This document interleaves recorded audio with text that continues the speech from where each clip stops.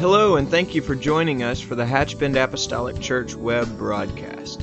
In our society today, some, and yes, sadly, maybe even most, question the value of preaching in their lives. But we still believe what Paul said in 1 Corinthians chapter 1. In essence, Paul preached that God has chosen the foolishness of preaching to save them that believe. And so that's why we still place such a high value on the preached word of God in agreement to the Scripture. And so now I'd like to thank you again for joining us for a message from the pulpit of Hatchbend Apostolic Church.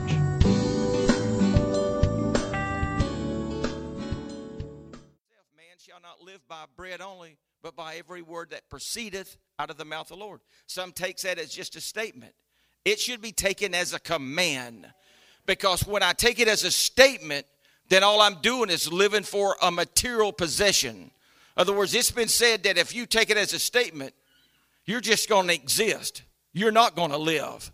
But if you take it as a command that man don't live by bread, but by every word that proceedeth out of the mouth of God, then I'll live. Then I can have the Holy Ghost. Then I can have His Spirit within me. Then I can be baptized, filled with the Holy Ghost, have His anointing, have His guidance. Then I'm not living by bread only. I'm living by every word that proceedeth. And that was I truly believe that's what God was trying to get Israel to see. That you're not living by bread only. You just keep making tracks, Israel. It's not by bread only. I got you in a place that there's nothing else. Look around. It's rocks and sand. You're not going to exist without me. So they just said, keep making laps. I know that's cruel, but just keep making laps. Because there's fewer and fewer of you. You just keep making laps. So he's telling them. And then he said, and thou shalt remember all the way which the Lord did these 40 years. All the way. God never left them. Even though they angered him, they frustrated him.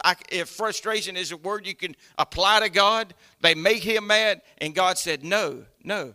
Even though you did things that I did not agree with, you sinned against me, but God never left them. He still provided the manna that they had every morning, whether they deserved it or not. God still provided it to them. He was still a comfort to them. He was still the fire by day and the cloud by day and the fire by night. He still never left them. He did, and he did this, and He never left them, even though it was correction. It was correction. God was just let them march. It was correction, but God never left them. He never left them. Now, the worst thing that I think that they could have done, and maybe some did do this. The Bible says in verse 4, 8 and 4, thy raiment waxed not old upon thee, neither did thy foot swell these 40 years. Now, if you're in a pleasant place, that doesn't mean much. But if you're in the rocky place they was in, that means a whole lot. And if you don't have no clothes and your raiment don't wear out for 40 years, that is truly remarkable. God is caring for His beloved, even though they went wrong. I'm telling you, even though they went wrong, my point is this. The worst thing Israel could have done is to mistake mercy as judgment. They could have said, look, we've been here 40 years. You see these clothes I got on? This is what I started with. You see these shoes? This is what I started with. If God didn't like me, how come I still have this? A lot of people mistake mercy for judgment. Even in our day. Well, look what I'm doing. And look how good God's treating me. You're mistaking mercy for judgment. And they just kept marching. Their clothes still was good. Their feet didn't swell, the Bible says. In other words, God didn't let their feet hurt from walking on the rocky terrain and in the sand. God still took care of His beloved. But when they would get to the point of saying, you know what? God's on our side. Yes, He is. But He's going to let us go into promised land.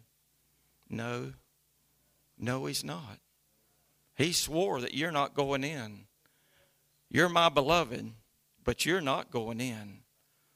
So the worst thing I can do is to do something wrong and think I'm getting by with it. Because if I mistake mercy for judgment, then it's just entirely wrong. It is wrong. Matthew 6:11, the Lord is concerned for our needs, our daily needs, our provision. God gives us strength to live in. I think each and every day He gives us hope.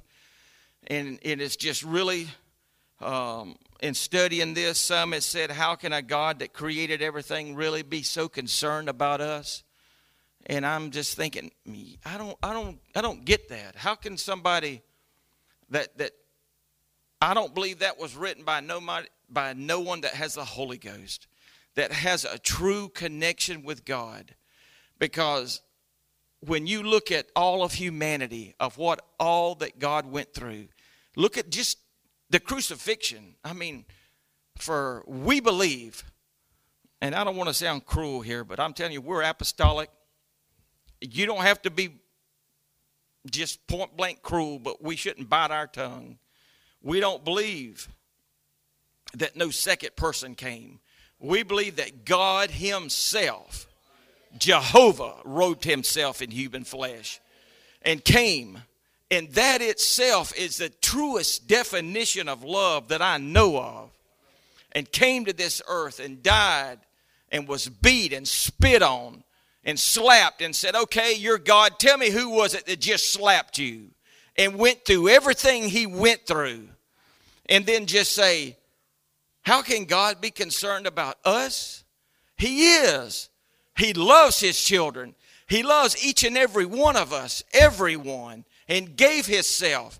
That is literally why I think the truest definition of love is God Himself, Jehovah, robing Himself in human flesh and coming to this earth and giving Himself for humanity.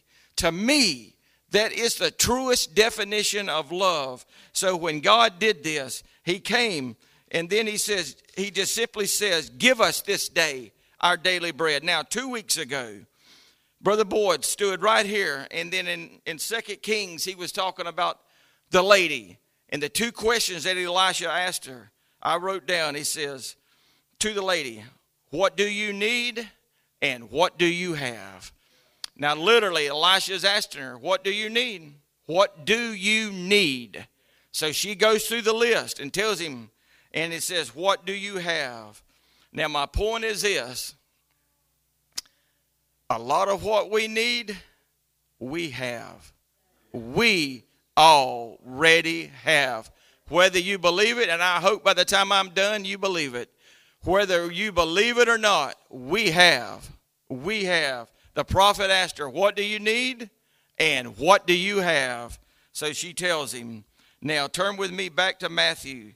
Jump back with me to Matthew. Let's jump over to Matthew 14. The 14th verse. Excuse me, the 14th chapter. Matthew 14 and 19. This is where He's feeding the 5,000.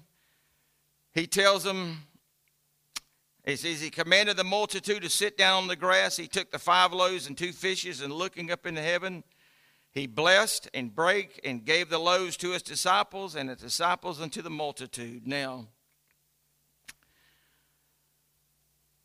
they took, and I believe the Lord just really astonished His disciples. And then He tells them, He says, the disciples basically, they're hungry. And the Lord says, the disciple says, let's just send them away. And He says, no, you give them something to eat.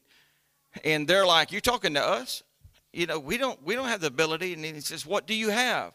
So He tells them what, He says, we just have 5 loaves and 2 fishes. So they take what they have and they bring it to the Lord. And I remember the point that I heard that time, and I've never forgot it, where it says they took what they have, they brought it to the master, and the only way it could be multiplied is to be broke in the master's hand. Because the Bible says that He took and He blessed and He broke it. And the point is everybody wants a blessing, but nobody wants to be broke. And it says the only way that we can have a blessing is to be broke. And he took 5 loaves and 2 fishes, that which people would have just drop kicked to the curb.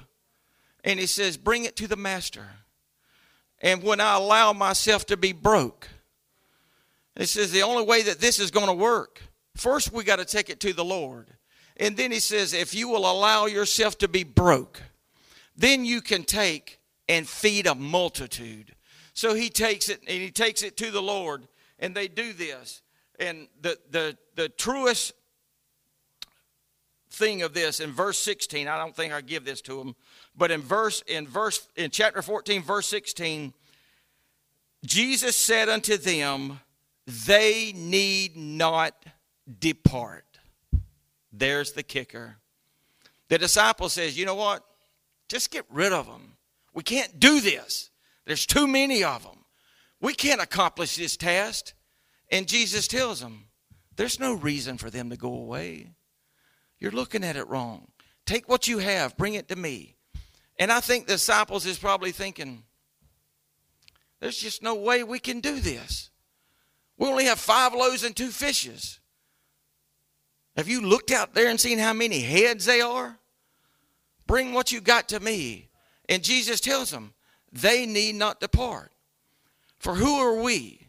When somebody comes to us, spiritually speaking, someone comes to this church, and we just tell them we can't help you. And God in the Spirit says they need not depart. Don't let nobody come here and then leave thinking we got to send them away. We've got the truth. We have the authority. We have the Holy Ghost. We have the power. And if we ever stand here saying that we have to send you away, we are wrong. We are wrong. God told his disciples they need not depart. There's no reason. I am wrong if I look at it like they have to leave. I am just wrong. God himself said they need not depart. And they're still saying we can't do this.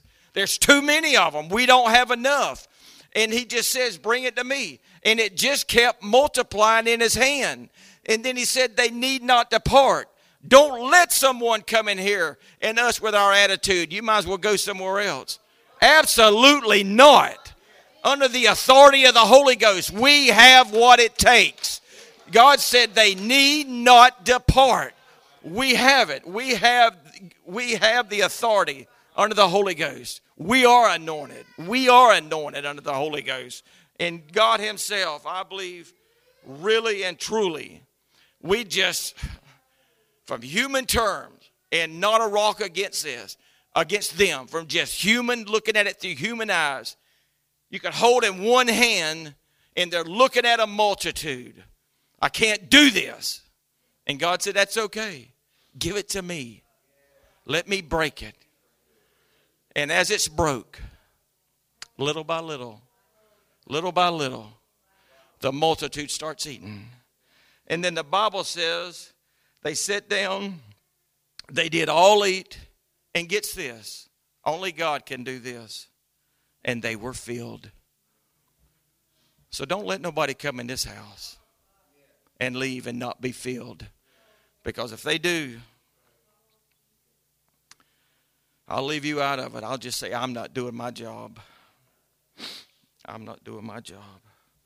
Now, in Romans, turn with me to Romans.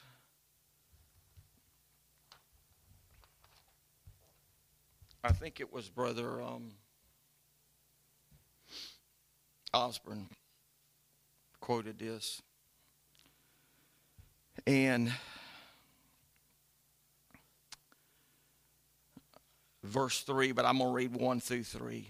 And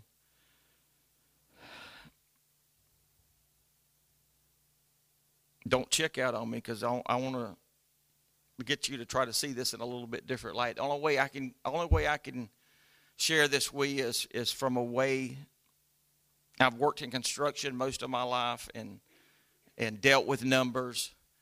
So I just want to try to see you to look at it from a different point of view. Romans, the 12th chapter, verse 1. It says, I beseech ye therefore, brethren, by the mercies of God, that ye present your bodies a living sacrifice, wholly acceptable unto God, which is your reasonable service. And be not conformed to this world, but be ye transformed by the renewing of your mind, that ye may prove what is that good and acceptable and perfect will of God. Now, verse 3. For I say, through the grace given unto me, to every man that is among you, not to think of himself more highly than he ought to think, but to think soberly, according as God hath dealt to every man the measure of faith. Now, when you look at this,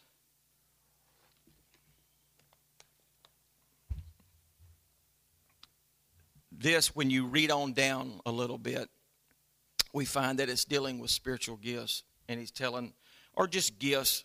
You know, I don't think spiritual gifts is wrong, but he's dealing with the gifts. So he tells us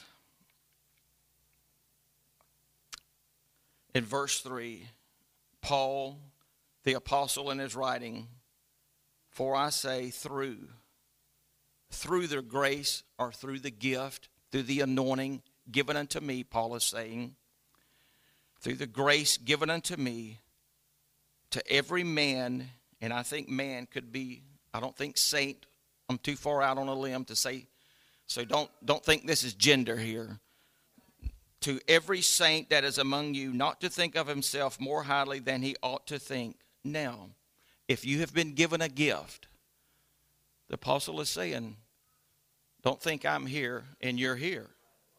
For every man not to think more highly of himself than he ought to think. In other words, as we would say in the country, don't get puffed up on yourself. And then he says, really and truly, I believe that's what he's saying. But that's just country talk. But he's saying, I believe that's what he means. That's just me. I'll leave you out of it. That's just me. To every man that is among you, not to think of himself more highly than he ought to think. Now, but to think soberly, according as God has dealt to every man the measure of faith. Now, when Mr. Townsend was building this pulpit here, there's just, you measure things, you measure, and then when you come to something like this here, and it turns, that's just called a miter. You're just changing an angle. And then when it's slanted in like that, that's just referred to as a compound miter. So it just comes, and he takes, and I don't know if you've ever noticed, but if you like woodwork, it's just, the first time I've ever seen it, I noticed it, where you come in and the wood, and he used the same board. It comes in, and you see the grain of the wood still falling around. That's just me. I notice stuff like that. But he comes in, and this measurement is taken. Now, the only reason that you measure something is because you want it accurate. He don't just say, oh, it's about 23 7/8 and get it close. No, you measure something because you want it accurate.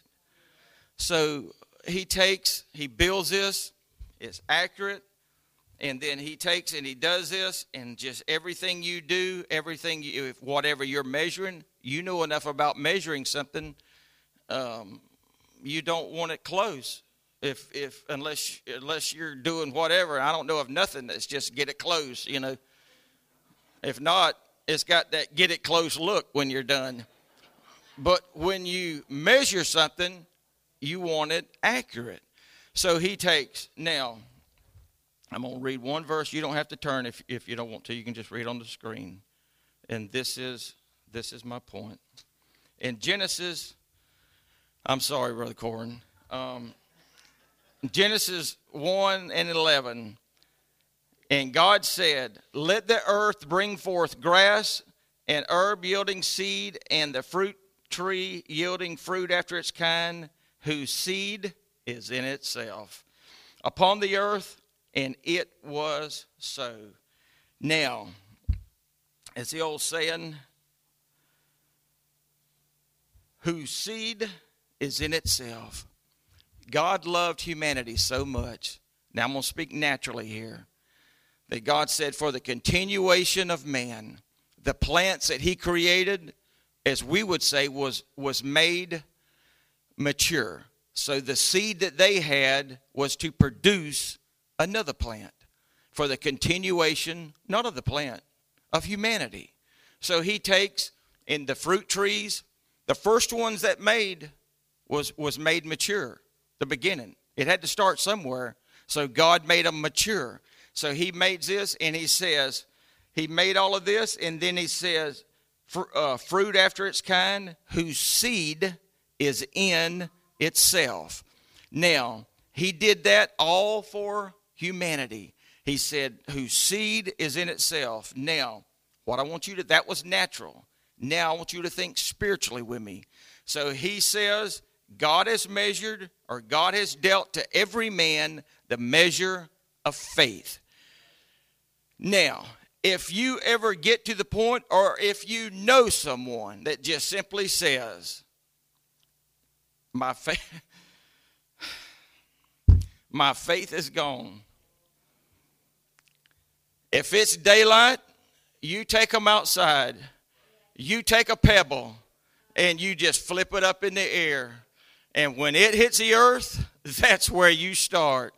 You tell them thousands of years ago, Yahweh spoke that into existence. But your faith was measured by God himself. That right there is Tyson and Rosalie Rayleigh. As much as God loves them, he wouldn't even entrust them to put the faith into me. God himself measured the faith that I have.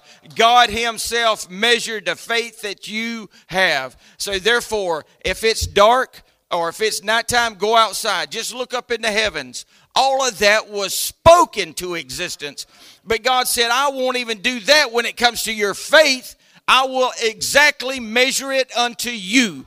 Your faith is not just spoken to you. It is measured into you. It is measured exactly into you. And we think, that is why we go along and we think, my faith is weak. At times the scripture tells us where God has told them, where is your faith, or you have no faith. That's a perfect example of what life does to us. The examples that's been done for years. When the sun is shining, is it cloudy? Well, is the sun still shining? Absolutely, yes, it's still shining. So don't give the circumstances of life credit for taking away your faith. It cannot do it. For if God himself can just speak something to existence and thousands of years later it's still going, the sun still comes up, the sun still sets, rocks still fall back to the earth, but something's going to destroy my faith, it can't happen. It cannot happen. God himself has dealt to every man the measure of faith. And the only way that can happen is for me to go, what? What does the Bible say? Reprobate. That is the only way that can happen. And that is extreme. That is you to just go so far to the point that you just literally tell God, basically, take it out. Take it out. But God himself says, I have dealt to every man the measure of faith. It just won't happen. It just will not happen. I have one I really believe that is just, people is just circumstances of life crowded on us, weigh us down, and just life hits us and knocks us to our knees, and then we just come to church and we just think, I just don't feel it. Oh, don't judge me harsh. But quit making feelings the benchmark and go back to making this the benchmark. Because the Bible says that God has dealt to you the faith that you need. And when he has dealt to us the faith that we need, nothing can rob that. Nothing can rob that. Nothing is that strong. Nothing is that powerful. We himself, the Bible tells us the enemy comes for what? Kill, steal, and destroy. That's it. The enemy knows he cannot rob you of your faith. If he tells you you're weak in the faith, I have just piled all these trials and tribulations on you to destroy your faith. Well, that's all he's doing. He's just tricking your mind. He hadn't took your faith. He cannot take your faith. God himself imparted that faith into you, and nothing by no means can take that faith. And I just refuse to allow Satan the privilege of convincing me that he has my faith when he does not have my faith. God himself dealt that faith to me, and there's nothing God himself has dealt to every man. He has measured the faith that each and every one of us need. It is not entrusted to genetics. You did not get this from your family. You did not inherit it. It's not part of your heritage. God himself would not leave this, entrust this to no one else. No one else. No one else is entrusted to this. God himself gave this to you. At your weakest point in your life, if you do feel weak in the faith, you get this book and you read this 12:3. God himself has dealt to every man the measure of faith. It's there. It ain't never left. I don't care what we feel like, and just pardon me for saying it like that. God is not left. His word is true. He will not change. He is no respecter of persons, and he has given unto us his word. And he says, man shall not live by bread alone, but what? Every word that proceedeth out of the mouth of God. So therefore we do have this, the faith that God put in us, and we do have it. And everything that God has put in order is still in order. And what amazes me, this was just spoken into existence. And God said, I won't even entrust it to that. But your faith, my beloved, I will measure. I will measure. When it comes to the faith that I'm going to give you, for I fully believe that is why Paul can stand and say that we're more than conquerors, knowing that God himself is the one that measured your faith. God himself measured the faith that we have. Don't give the enemy credit when he don't deserve it. God spoke so much into being. God himself is the one that measured this faith that we have. Now, nothing can happen. Nothing can happen. I just love in 2 Peter 3 doing, just the way I am about time. Time has always intrigued me, and I just really love this. And it's just, you really have to be careful of pulling one verse out of the middle of something, and this is what I'm doing. But this verse is referring to the Lord coming back, but I'm going to do it. I'm going to pull it out anyway. 2 Peter 3:8. But beloved, be not ignorant, and don't be offended by that. That just means do not forget of this one thing, that one day is with the Lord as 1,000 years, and 1,000 years as one day. Boy, if there's one scripture I love, is that.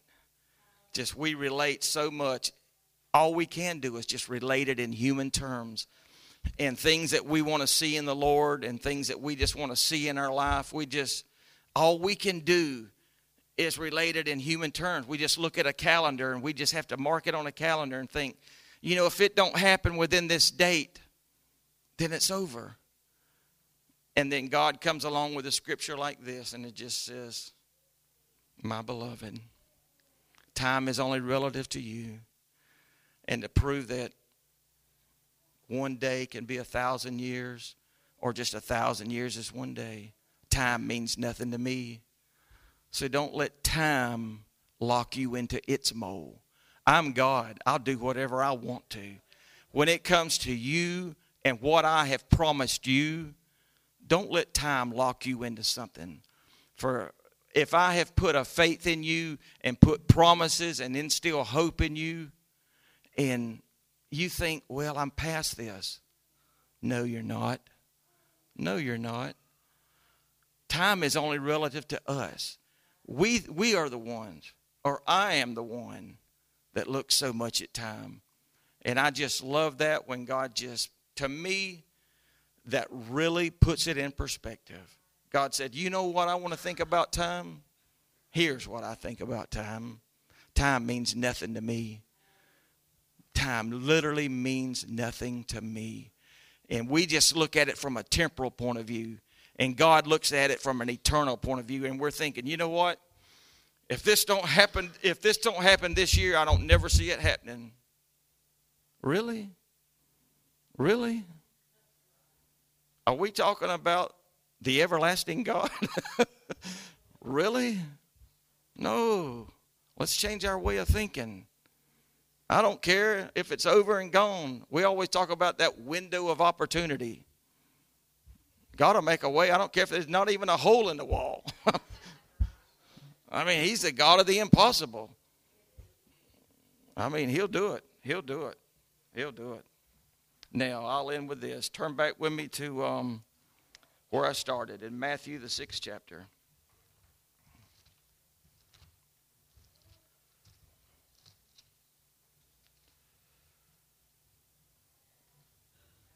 This is some more that the Lord just sums up in the 6th chapter.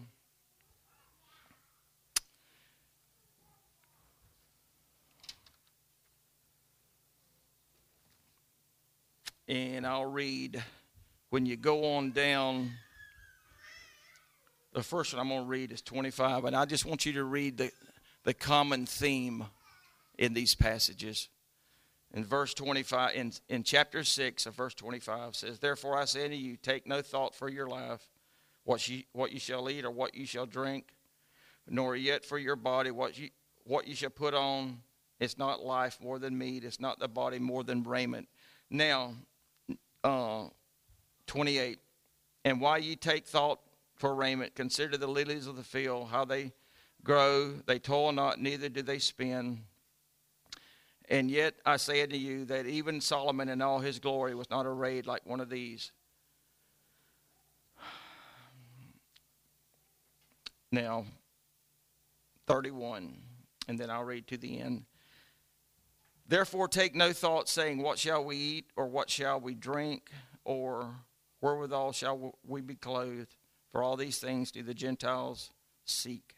For your heavenly Father knoweth that ye have need." He knows you. He knows our needs. He knows our needs of all these things. "But seek ye first the kingdom of God and his righteousness, and all these things shall be added unto you. Therefore take no thought for tomorrow, for the morrow shall take thought for the things of itself. Sufficient unto the day is the evil thereof." Now he said, take no thought. Other words, I just put in anxious anxiety. In other words, don't be overly concerned. Now, it is the thought here that is forbidden. Just the very thought of it. He said, don't even be thinking about this. Don't even be thinking about this. That which torments, that which is distrustful. You know, the what ifs. We could say the what ifs is driving us crazy. What if about this? Or what are we going to do about that? The Lord said, don't get in that frame of mind. Give us this day our daily bread. Be concerned about today. Conquer today. Start the day off. And it's truly in verse 28, I like what he does. He says, "And why ye take thought for raiment, consider the lilies of the field, how they grow. Neither do they toil not, neither do they spin. Solomon in all his glory was not arrayed like one of these." In other words, he just makes this contrast, of which the Lord always does. He takes the wisest and the wealthiest, and he just likens it to a field. And to me, what I would get out of that is he just says here's Solomon in all his glory. And the way I would look at it is, here's a field of which you have nothing invested in. Nothing. Nothing you have invested in. And a field of flowers that you have nothing invested in. When your perspective is right, what you're going to value is all the wealth and all the earthly wisdom. And God said, if you do, then you're looking at it wrong. If you will just look at this which I allowed to grow, and something that you have no control over. If you just let God be God, I took care of the flowers, I let them grow, And if your perspective is on wealth and earthly wisdom, then it's wrong. But God said, in all his glory, he couldn't even compare of that which you have nothing invested in, which is just a field of flowers. God said there's no comparison. You can't even compare it. See what I mean? God is saying you can't even compare it. He said it's all in your perspective of how you look at it from a biblical point of view. So he was saying, do this. God knows our needs, and really, our biggest trouble is tomorrow. What about tomorrow? What are we going to do tomorrow? The future.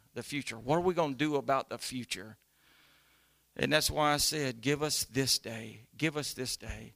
And I do believe that we, and as I try to do, I'll try not to fit you in my mold, but I have come to church and so concerned about issues and stuff, and or just be situations, and I let the future rob me.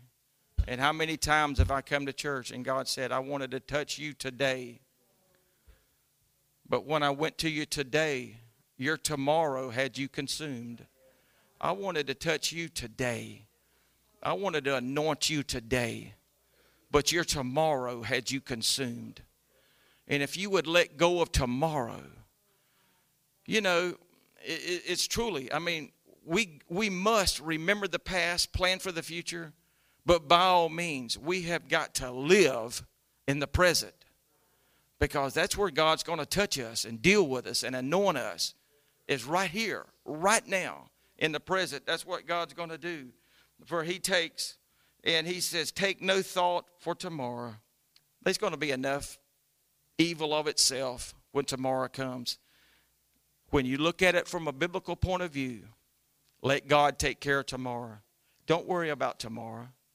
Give us this day our daily bread, because you do have the faith.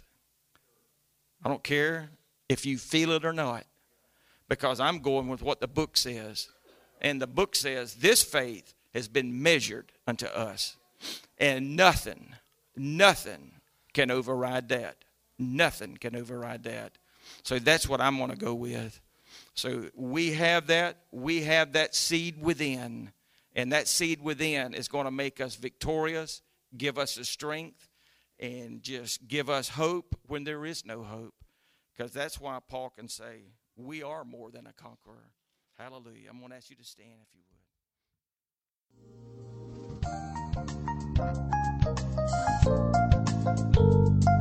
This message has been brought to you today by the media ministry of Hatchbend Apostolic Church.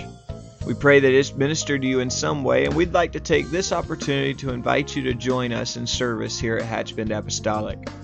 Our Sunday services begin at 10 a.m. and our Wednesday night service at 7:30 p.m. For any more information or to speak with our ministry staff, please feel free to call our church office at 386-935-2806, or you can visit the contact link here on our website. Again, thank you for listening, and we pray God's richest blessings on you and your family.